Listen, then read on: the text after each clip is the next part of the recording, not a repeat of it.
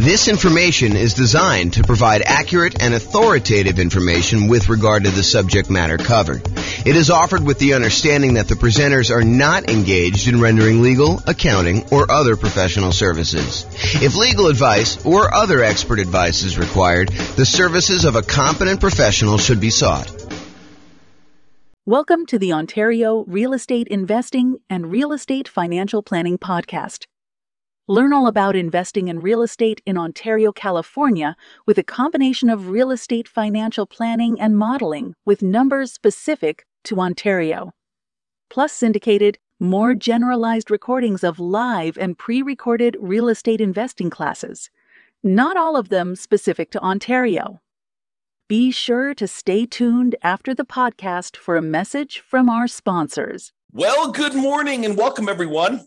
I am your host, James Orr, and this is another very short, I anticipate, episode of the kind of podcast series we've been doing for buying a property in the next 90 days when prices are high, interest rates are high, and rents are up, but not quite enough to counteract the higher prices and higher interest rates. And today's class is on something that we've mentioned quite a bit. We've sort of talked about sort of not comprehensively, but it's the idea of all the different ways to pay for private mortgage insurance. We're calling it the 3 strategies to pay private mortgage insurance. Now, remember, in most cases, a lender's going to want you to put 20% down. And you may want to say to them, hey, listen, I know you want me to put 20% down. However, I would really prefer, if I'm going to invest in real estate, to put less than 20% down. If you're house hacking or you're doing nomad, or even if you're trying to buy a property as a non-owner occupant, investment property that you're not moving into, and you want to put less than 20% down, like let's say you want to do a 15% down non-owner occupant loan, the lender will say to you, okay, I would prefer you put 20% down. However, if you insist on putting less than 20% down, I might be willing to make the loan for you under certain conditions. So if we're doing a non-owner occupant, they may go down to 15% down instead of 20% down. For the nomad or house hacking one, you could buy those with nothing, no percent down, nothing percent down. You could buy it with 0% down, like a USDA loan or a VA loan, as long as you're moving into the property and you qualify for those loan programs. One of them is for rural properties, the USDA loan. The other one is for people that have VA benefits, the VA loan. But you could also buy with 3.5% down, the FHA loan. And that's one of the easier loans to qualify for from a credit score perspective. And you could also use the FHA loan to buy duplexes, triplexes, and fourplexes in addition to single family homes. So that's a very attractive loan program a lot of time for house hackers and for nomads who are trying to buy properties. But then a lot of times you may want to buy these kind of low down programs, like a 5% down conventional loan, or if you're buying your first property, maybe a 3% down conventional loan program. And from time to time, they'll come out with different loan programs. Like for a while, there was a 1% down conventional loan program, which I don't think is available anymore as of the time of this recording, which is May 23rd, 2023. But if you're going to go and you're going to put less than 20% down, the lender may say to you, look, okay, I'm willing to do that for you. However, I'm probably going to give you a higher interest rate than what you do if you put 20% down. There's a little bit of risk to me, so I'm going to charge you a higher interest rate. And in addition to that, because I don't feel protected if you stop paying, if you default on the loan and I need to go foreclose on you, take possession of the property and resell it to get all my money back, I am going to insist that you go to this third-party insurance company and you're going to pay them a fee in order to insure me in case you default. And they will protect me up to a certain amount on the property in case I need to foreclose on you and I need to sell it and I don't get all my money back. Okay. And so they may say to you, look, we're willing to do this. It's less than ideal for us. So we're going to charge you a slightly higher interest rate. We are going to insist that you pay this third-party company, a private mortgage insurance company, in order to insure us in case you default. Okay. So how do you pay this third-party company? It's not the lender. It's usually a third party, a separate company from the lender themselves that actually insures against them having a loss in case they need to foreclose. Okay, so the 3 ways to pay private mortgage insurance is, number 1, an upfront lump sum fee, like a one-time, relatively large payment that is like a one-time insurance premium. It's almost like title insurance, right? With title insurance, we're not paying monthly. We're not paying yearly. We're only paying one time every time we have a transaction. So every time we buy or sell a property, we're usually buying or selling, providing or buying a title insurance policy, which protects the title of the property in case there's an issue with the record of ownership, which is what title is, or liens or encumbrances on the property, then we have insurance for that. Well, similarly, with PMI, you could choose to make a one-time upfront lump sum payment and get coverage for the PMI payment, PMI service, like the private mortgage insurance, okay? Or number two, we could increase the interest rate from the lender and have the lender give us a credit, which is then used to pay for the private mortgage insurance, right? You understand when you go to get a loan, the lender will say to you, look, if you don't want to pay any fees, the rate is this, whatever it is, 7%, let's say. However, if you want to, you could pay us extra money. You almost think of it as like paying interest in advance, but you could pay us a lump sum of money. You could pay us, $5,000, and we will lower the interest rate from 7% to 6.875. So you could buy down your interest rate. Or the lender says, look, if you don't pay anything, if you don't want to pay any points in order to change the rate is 7%. But if you want to, if you voluntarily take a higher interest rate, we will actually give you some money. We'll give you a credit that you can use to cover some of your closing costs. And so the lender says, look, if you voluntarily take 7.125, we will pay you $4,000. So it works in both directions. Now, you can't do this and say, okay, I'll take 17%, you give me $120,000. Doesn't work to that extreme. There's limits as to how high you can go in both directions. You can't buy it down to zero, okay? So you can buy this thing down a little bit. You can pay, a little bit of money. You can buy it down, in some cases, half point, a point. You might be able to get a credit for a little bit. There are limitations usually on a loan as to how much you can do there. So you can choose to voluntarily tell the lender, look, I don't want 7%. If you give me 7.25 or 7.375, then you could pay the private mortgage insurance from the credit you're giving me. And so it's sort of like a, in quotes, lender paid private mortgage insurance because the lender is paying it for you and they're baking it into the rate.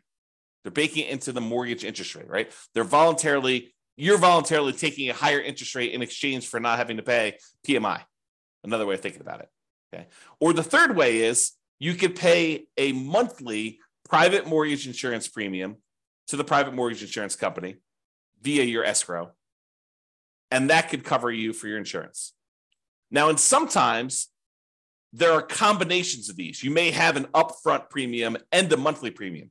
For example, with FHA loans, there's an upfront mortgage insurance premium and a monthly mortgage insurance premium. Okay. Now let's look at each one of these to kind of go through a little detail. And we're going to talk about the pros and cons of each because there are some significant advantages to doing one way or another. And depending on what you're trying to accomplish and what your plans are with the property, you may want to do one versus another. Okay. So let's talk about that upfront lump sum PMI fee where you just pay one big chunk all at once, one time when you acquire the property. So you pay that one time upfront lump sum payment for private mortgage insurance instead of paying it monthly. So what are some of the benefits of doing it that way? Well, number one is you don't have to worry about the loan to value of the property and when private mortgage insurance drops off. So with the other payments, the other types of private mortgage insurance options, like the monthly one, in some cases, FHA being an exception, where FHA, depending on how much you put down, doesn't go away ever. But with conventional financing, when you decide to pay a monthly private mortgage insurance payment, after a certain point, when the property value gets to the point where your loan balance is less than 80% of the value of the property, when you get to an 80% loan to value, in other words, then you can request to have that private mortgage insurance removed and you no longer have to pay the monthly fee. Well, if you choose to do the upfront lump sum payment, you don't have to worry about all that. Well, is my property value high enough? Is my loan paid down enough? Am I really at 80% loan to value? You don't have to worry about any of that stuff. And in a lot of cases, when you go to do the monthly one and you think you're getting close to that 80% loan to value, sometimes they'll say, okay, you're relatively close. Why don't you pay for an appraisal? $800, $600, $1,000, depending on when you get it, who's doing it, all that other stuff. But it might cost you, I don't know, somewhere between $500 and $1,000 probably, in order to have an appraisal done to prove to the lender that you are at that 80% loan to value to request to have that monthly PMI removed. Well, if you do the upfront lump sum PMI payment, you don't have to worry about the appraisal. So you can almost subtract off whatever it is, $500 to $1,000 off the cost of the PMI payment, because you'd probably have to pay that in order to have it removed if you're thinking about doing it aggressively. Now, if you just wait until, based on your original purchase price and the loan paying down to 80% loan to value, they probably will not require an appraisal at that point, because it's conservatively likely that you're at 80% loan to value then, and you might not have to pay for an appraisal at all. Okay, but talk to your lender to get the details of your specific loan and your situation and what they're going to require. Okay. So you don't have to worry about that loan to value and when the PMI is going to drop off, because you just paid it all up front. So there's nothing for it to drop off. It basically is in existence already. You paid a one-time upfront lump sum payment. You don't have to worry about anything monthly. Okay. Now, when you pay a, whatever it is, lump sum upfront payment for your PMI, you don't have that increased monthly expense. You don't have a monthly PMI payment. So your cash flow is improved. You've reduced the expenses that you have on buying the property. And so your cash flow looks better, because cash flow is really all the income on the property minus all the expenses. And if you have a monthly PMI expense, then you no longer have that if you decide to pay an upfront lump sum PMI payment instead of the monthly. So if we know how much we're saving each month by not having to make a monthly PMI payment, and we know approximately how long that will last for, if we estimate, property values are going up around this, and that's a reasonable number to expect into the future, and my loan is paying down this amount in the first year and this amount in the second year, and we can look at in the future and figure out when we would get to that 80% loan to value. And you can look at that on the world's greatest real estate deal analysis spreadsheet. You can look up what the estimated loan to value is at the end of any given year on there, and you can see when about it will drop off to about 80% based on your kind of assumptions you put into the spreadsheet. So you can go look at that. And so you could say, okay, well, by paying this upfront lump sum PMI payment, wow, it's a tongue twister, versus doing it monthly, you could say, look, okay, I basically am saving myself $200 a month by not having to make this PMI payment for this amount of time. So I could look at what the overall return was, not having to make those payments on the amount that I had to invest. And you could calculate a return on investment for that.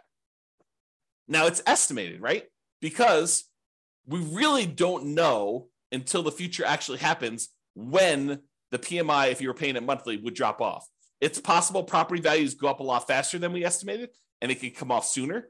It's possible that property values do not go up, that they go down, and that we have that PMI on there longer than we expected. So we're really doing an estimated calculation as to whether or not we should do this upfront lump sum payment and what the return is going to be on that by how long we might possibly have the monthly one. Okay. And it might be, when you're thinking about this, you calculate your return on investment for doing the upfront lump sum one, and based on not having to make those monthly payments, it might be better from a return on investment or cash flow perspective by taking the same money and instead using it for additional down payments and or buying down your interest rate. So when you look at these calculations, you say, okay, look, I've got an extra $10,000 sitting on the sideline, right? I've got all the down payment I need to do the deal. I've got my negative cash flow set aside. I got my reserves set aside. I'm all ready to go. However, I've got this extra 10K. What should I do with the 10K? Well, one option is I could possibly decide, instead of doing monthly PMI, I could pay the upfront lump sum PMI and not have to worry about a monthly payment. Okay, that's one thing. We could look at what the return would be on taking that money and doing that. We could estimate what the return would be. Or I could say, look, maybe instead of doing paying PMI up front, maybe I could take the $10,000 and add it to my down payment. So instead of putting whatever it is, 5% down, now maybe I'm putting 7% down or 8% down or 10% down, whatever it happens to be. So you could choose to do that. You could look at how that would improve your investment by using the world's greatest real estate deal analysis spreadsheet and playing around with this, saying, okay, what if I put 10K more in my down payment? How would that impact everything? How would that affect my returns? How would that affect my cash flow? I can look at all those different things. Or instead of actually taking that $10,000 you have on the sideline and using it for additional down payment, you could choose to go to the lender and say, okay, Mr. and Mrs. Lender, what if I gave you $10,000? How much could I buy my interest rate down for? And they could tell you, well, for $10,000, that's about whatever it happens to be, 3.2 points. And so you could buy it down for, down to this if you decided to do that. And they may say, it's 0.875% percentage points better. So if you had a 7% loan, maybe it's down to 6.125 now. You're like, oh, that's pretty good. That would improve my cash flow by this, and that would be better for me. And you could plug that into the world's greatest real estate deal analysis spreadsheet, and you could calculate which one of those three options is best for you. Paying the upfront lump sum PMI payment, paying additional down payment, or buying down the interest rate and seeing which one of those three options gives you the best overall deal. And it might matter what you plan on doing with the property. And that's sort of the subtext of this, right? If you're planning on holding the property for 30 years and eventually paying off that loan completely, and you don't plan to refinance ever, then maybe buying down your interest rate is one of the better options because that savings lasts for the entire 30-year period. And you can look at that. Or maybe doing the extra down payment makes that sense. But if you're planning on selling the property within a year or two or three or four, you're using this as like a rocket booster fuel in order to grow your investment to a certain point, but you're really planning on selling that property and either 1031 exchanging into another property or taking the equity in the property after all your expenses, your true net equity, after all your expenses, and you're going to redeploy that money somewhere else, then maybe you don't want to buy down your interest rate. Maybe you do want to do an additional down payment, or maybe you want to just keep the money on the sideline and not do any of these options. So it's really up to you to decide what your plan is and what is the best use for your money, depending on what you're intending to do with the property. Now, when you do decide to do the upfront lump sum PMI fee, it does not hurt your debt to income, which is one of the benefits. So instead of choosing to have this extra monthly fee on there, the monthly PMI version, which would impact your debt to income, when you go to calculate and qualify for the next loan or even this loan, it is going to impact what your debt to income ratio is for buying the property. When you do the lump sum one, it doesn't. So if you were really close on your DTI numbers, one of the options could be for you to choose to pay the upfront lump sum PMI payment to improve your DTI and get below whatever ratio you need for that particular loan or that particular interest rate. Because sometimes DTI will impact your interest rate in some cases. Okay. Especially if you're high, you get penalized if you go too high. That's what I'm thinking of. All right. So the benefits are don't have to worry about loan to value. And when it pays off, you get improved cash flow and it does not hurt your debt to income ratio. Now, what are the downsides of doing this upfront lump sum PMI payment? Well, number one is you're paying a big chunk up front. You got to have that money. If you don't have the money, it's not an option. Right. And if the market is appreciating very quickly and you have a very low interest rate, you're gaining equity and lowering your loan to value very rapidly, right? Because the market's going up, so your property value is going up, and the lower your interest rate is, the more you're paying in principal on that loan early on. So lower interest rates actually pay a little bit more in principal payment with each payment that you're making. So if you got a low interest rate and property values are going up, then the spread is increasing quickly. And so your overall loan to value, the amount of your loan balance compared to the value of your property, is actually improving. And so you might not be paying that monthly PMI for very long at all. So in a fast appreciating, low interest rate environment, which we saw pretty significantly over the last, 5 years or so, you may be choosing to pay this upfront lump sum payment when you would be paying your monthly PMI for a very short period of time. And so much so that if you're seeing these really rapid increases in property prices, like 10% plus, which we saw in some markets, then you might actually run into a different problem, which is a minimum that the PMI must remain in place. Some PMI companies may say you need to leave this policy in place for at least a year if you're paying monthly.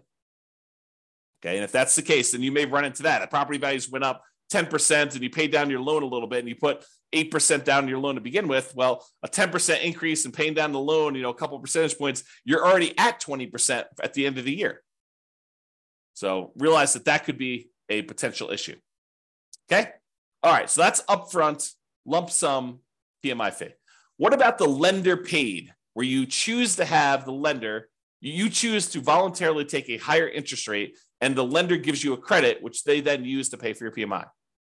Well, you could pay money to reduce your interest rate. You could also use it the other way, where you get a credit for voluntarily taking a higher rate. Okay. Now, the benefits of doing this is this might actually be slightly lower monthly amount than if you actually had the PMI payment. When you get both payments, they may say, look, your total payment, principal, interest, taxes, PMI, everything rolled into one is $2,000 a month if you decide to pay the PMI. However, if you decide to increase your interest rate, maybe your payment is $1,975. So it's $25 a month cheaper, as just an example, if you decide to take the higher interest rate. Sometimes it goes that way. Sometimes it goes the other way, where actually raising the interest rate is a little bit higher. You got to actually price them both out and look at them to see which one is which. But what's different about voluntarily taking the higher interest rate versus having just the PMI payment be higher? Like, let's say, taking the higher interest rate is $25 a month cheaper. Well, the difference is that this new payment, the new higher interest rate payment, lasts for 30 years. However, the PMI payment only lasts for whatever it is, 3, 4, 5, 6, 7, 8 years before you actually get to 80% loan to value. And that PMI would then drop off with conventional financing. So even though it's $25 cheaper, once the PMI drops off after 3, 4, 5 years, once you get 80% loan to value, then actually it may reverse, and that may then become more expensive than if you had it the other way. So you got to be really careful about choosing to take the higher interest rate if you plan on holding the property for a long period of time, because in a lot of cases, it may be worthwhile for you to pay the slightly higher monthly PMI version, knowing that after a few years, when you get to 80% loan to value and you pay for the appraisal and all that other stuff, and the lender says, okay, yep, you're below 80% loan to value, I will now remove your monthly PMI payment, and your payment actually goes down by whatever your PMI payment was, $100 or $200 a month. And at that point, it's probably cheaper than what it would have been if the interest rate if you took it in the interest rate. Okay, so you got to be careful about that. Now, the other thing about doing the lender pay PMI, unlike when you do the lump sum upfront one, is it does also impact your debt to income ratio because you have a higher payment. So this impacts qualifying for the loan, and it impacts qualifying for future loans, because this is now going to count when you try to qualify for the next loan as part of your DTI calculation. So be super careful about, doing these things and thinking ahead if you're buying more than one property. If you're just buying like one owner occupied property, yeah, you choose what's best for you based on that. But if you're thinking, hey, look, I'm going to probably buy 10 properties. Well, you need to start thinking, what is the impact of me doing it this way on my plan to buy 1, 2, 3, 4, 5, 6, 7, 8, 9, 10 properties in the future? All right. And then the last option, monthly PMI. So you could choose to pay your private mortgage insurance premiums monthly. Now, the benefits are these payments are often temporary in nature. They go away after you drop below that 80% loan to value. So even though you're paying it for a little while, eventually they go away. There are some exceptions like FHA. If you're putting 3.5% down, then those don't ever go away. You have to actually sell the property or refinance out of the loan completely into a different loan in order to get rid of PMI if you're buying FHA. But with conventional loans, it does go away. Oh, something I think I forgot to talk about? So another benefit of paying the higher interest rate one, if you're voluntarily taking the higher interest rate, is there may be some tax benefits to doing this because the interest on loans is tax deductible. However, listen very carefully to this. The overwhelming majority of taxpayers are choosing to take the standard deduction, and so this will not come into play for you if you're doing this for owner-occupant properties. If you're using it for investment properties, then for rental properties, both interest and insurance are both expenses on the property. And so it doesn't matter whether you're doing it as a monthly payment, a PMI, or you're taking it as a higher interest rate. All right. So realize that, if you're an owner occupant, insurance is not tax deductible, as far as I know. I'm not an expert on taxes. Verify this with your CPA. But my understanding is if you're an owner occupant, the insurance is not tax deductible. However, mortgage interest is if you choose to itemize your deductions. However, most people are not choosing to itemize their deductions because the standard deduction is so high right now that most people are choosing just to take the standard deduction. So to make a decision based on that, I think is silly. You don't want to, what is the saying? The dog wagging the tail wagging the dog. You don't make decisions for tax savings, right? You make decisions and then you look at the tax kind of implications of that and you see if you could live with those. But it's not like you're optimizing. You're not choosing your investments based just on taxation. All right, so think that through. Okay. All right. So back to the monthly PMI one. So the benefits are these payments are often temporary in nature. They go away after you drop below 80% loan to value. The downsides of doing monthly PMI is these can hurt cash flow. Unlike when you do the lump sum upfront payment, when you do monthly, it actually impacts your cash flow. And it impacts cash flow early on, especially when it is harder than ever to generate cash flow, right? Cash flow tends to improve the longer you hold a property. The longer you own a property, that payment, the principal and interest part of payment is fixed, even though taxes and insurance and other things are going up over time. Rents are also tending to go up over time. And so the longer you tend to own a property, the better the cash flow on the property tends to be. So it's usually hardest earliest on when you first buy a property. And so that's when you have this monthly PMI payment, which is when it's hardest to get cash flow. And that's when it hurts the most. So that's the trick. Another downside is it does also impact that debt to income ratio when you're qualifying for your loan, and especially when you're qualifying for your next loans, at least until it drops off. So when we think about comparing monthly PMI to like taking the higher interest rate, at least the monthly PMI option, except for FHA loans, is going to drop off after some point. And then that DTI will be improved and it won't impact you anymore. But if you do the higher interest rate, that lasts for 30 years or until you pay off the loan. So that's harder. All right. So in conclusion, lenders prefer you to put 20% down. If you insist on putting less than 20% down, they may opt to make you pay they may opt to make the loan, but might require you to purchase third-party insurance to protect them in case you default.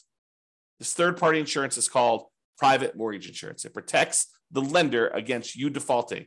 You pay for it to protect the lender because they would rather you put 20% down. You are insisting on putting less than 20% down. They're saying, okay, you twisted my arm. I will make you the loan. However, you need to actually protect me in case you default. Now, when you get your loan, you can often choose which way you prefer to address putting less than 20% down and paying PMI. You could do this upfront lump sum payments. You could choose to voluntarily take a higher interest rate to get a credit to have the lender pay for PMI, or you could choose to pay the PMI payments monthly. And each has its own pros and cons, which we've discussed.